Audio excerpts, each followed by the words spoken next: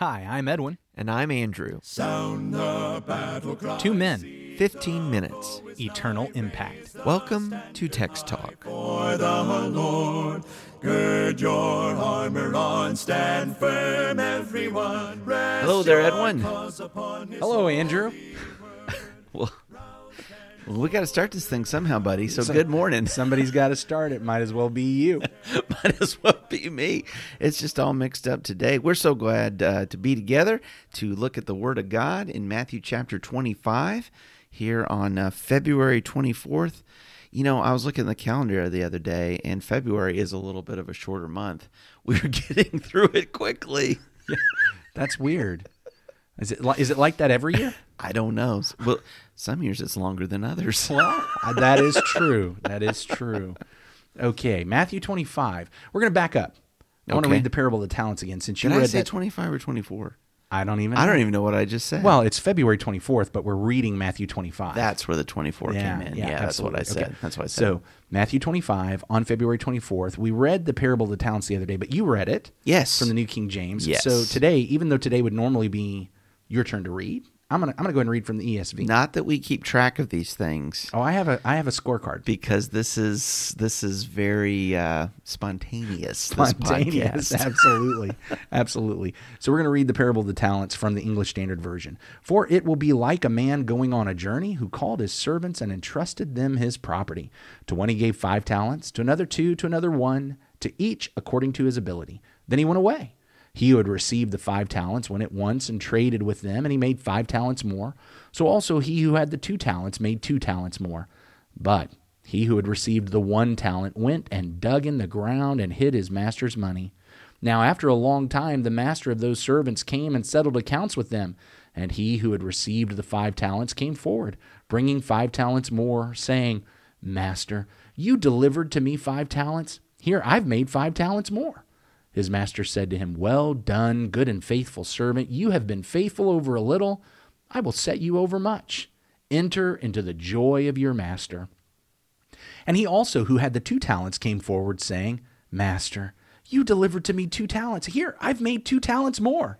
His master said to him, Well done, good and faithful servant. You have been faithful over a little. I will set you over much. Enter into the joy of your master. He also, who had received the 1 talent, came forward, saying, Master, I knew you to be a hard man, reaping where you didn't sow and gathering where you scattered no seed. So I was afraid, and I went and hid your talent into the ground. Here, you have what is yours. But his master answered him, You wicked and slothful servant, you knew that I reap where I have not sown and gather where I scatter no seed. Then you ought to have invested my money with the bankers, and at my coming I should have received what was my own with interest. So take the talent from him and give it to him who has the 10 talents. For to everyone who has will more be given, and he will have an abundance. But from the one who has not, even what he has will be taken away. And cast the worthless servant into the outer darkness. In that place there will be weeping and gnashing of teeth. So going from the ESV reading to the New King James, some of the words are different, but one of the ones that's the same is the word talent. Talent. And we talked about that the other day. We talked about the idea of it being a weight, a measurement of wealth. Mm-hmm. And we noticed that the master gave different talents, different number of talents, to the different servants according to their ability. Yeah. And that we don't need to sort of confuse the idea of ability and talent in this context, although certainly when we think of all the wonderful things that God has given us and blessed us, we would think about our skills and those kinds of things as well. What we're talking about today, though, I think, is this attitude and action of these servants while their master's away. What will they do with these talents? Well, all of this came back to the question in Matthew chapter 24. Who then is the wise and faithful servant? Mm-hmm. Who is the wise and faithful servant? Faithful. And as we get back to this parable of the talents, we see the faithfulness. Mm-hmm. I want to see, on the other hand, though, that at the same time as we have faithfulness, we have grace. Grace and faithfulness. And so let's talk about what is pictured here, but then let's talk about what the servant's responsibility on this was. That's going to be the big deal. I think we need to recognize grace in this picture, because if the master had not given the 5 talents right to this one man, he would not have made 5 more talents. He wouldn't have had the potential to, would he? He could not have made 5 talents without the grace of the master giving him those 5 talents. That was a gift. Now, I get that he decided to make that gift 5 talents according to the ability of this man. But even with all that ability, if the master had not graced him with the 5 talents, his ability would have gone to naught. Well, and I think underscoring this concept of grace is when we think about how much were those talents worth, right? One is roughly 20 years' wages, something like this. Yeah. It's not like these fellows are ever going to earn this. It's really impossible to think like that. Right. So this is a gift, unmerited, unwarranted kind of deal. And he gives to the other fella 2 talents, and to the third fella 1 talent. Each one of these has received a measure of the grace of the master. Now, what they can do with that grace is you mentioned this the other day, that a lot of times I spend my time counting your blessings, and then I get jealous. You could see how the 2-talent man might look at the 5-talent man and say, well, that's not fair. You gave him 5 talents. Right. I can't do as much. My life is so bad. It's just terrible that you would give him 5 and you'd only give me 2. But that's not what he does. Both of these men, the 5-talent and the 2-talent, the ones to whom the master graced 5 and 2 talents, they both go out and they get busy using the ability that they have, which, of course, actually, when we get back to what this picture is all about, all the ability we have is also something that has been gifted to us by God. Sure. And so they use this to make more for the master. Yeah. It looks like the 2-talent man kind of goes on the same path as the 5-talent man. Absolutely. He goes and he trades and he doubles. Likewise, the 2-talent man, he goes, he does the same thing.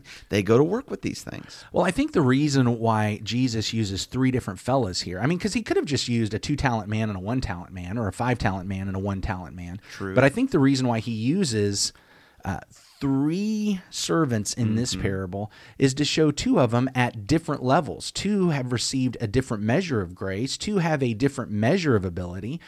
But what they both do is faithfully use the grace that has been given to them and the ability that they have to use that. And he shows that the distinction on the day when accounting is made is not going to be how many talents were you given, and it's also not going to be how many talents did you grow. It's going to be, were you faithful in the use of those? Whatever the master has given us, have I been faithful in using it? Or now we get to the wicked guy. Well, before we get to the wicked guy, that is the very word of commendation, the very compliment that the master says, good and faithful servant. Right. Yeah. Because Jesus is going back to the question, who is the wise and faithful servant? As we hear this story, we're supposed to be hearing it. Oh, these are This the is wise and faithful. faithful. Yeah. This good and faithful servant who used the grace of the master faithfully, his property. But So then you have this other fella, and he is not faithful. he is not faithful. He is called wicked. He is called lazy. So what did he do? Well, I'll tell you what, the faithlessness has nothing to do with the original ability. Okay. And the faithlessness has nothing to do with the grace that the master has given. Interestingly, he doesn't even say the wicked, lazy, slothful servant. He doesn't blame the comparison. No. I think it's interesting. He doesn't say to the master, well, what did you expect? You gave those guys so much more than you gave me. His faithlessness has nothing to do with amounts, and he doesn't even try to blame it on that. No. He says, I was just scared. I was scared I was going to lose what was yours, and so I just did nothing. I buried a hole in the ground and so that I could give you back what was yours. So here's a fellow that expresses a fear for his master, but it doesn't prompt him in the right way. In fact, it almost seems like, is this even a a genuine fear? The master says, if you knew who I was, you would have at least gone and given it to bankers, right? I should have at least gotten some interest out of this. You would have done the absolute minimum. You would have to done provide something a return, for me. To provide a return. Yeah, if you knew who I was. Yeah. Yeah. So is this just, lip service, or is he really afraid? I don't know. Well, it's a curious thing. I will say the master, when he rebukes him, does not say, "You fearful, cowardly servant." That's a good point. He says, "Wicked and lazy." Yeah. And if we're going to take that at face value, the master is getting down to what the master thinks the issue here is. Whatever amount of fear the servant actually had, the master says, here's the problem. You're lazy. So do you see a contrast here then between faithfulness and wickedness and laziness? Right? Well done, good and faithful servants. They were active. And then the wicked, the lazy.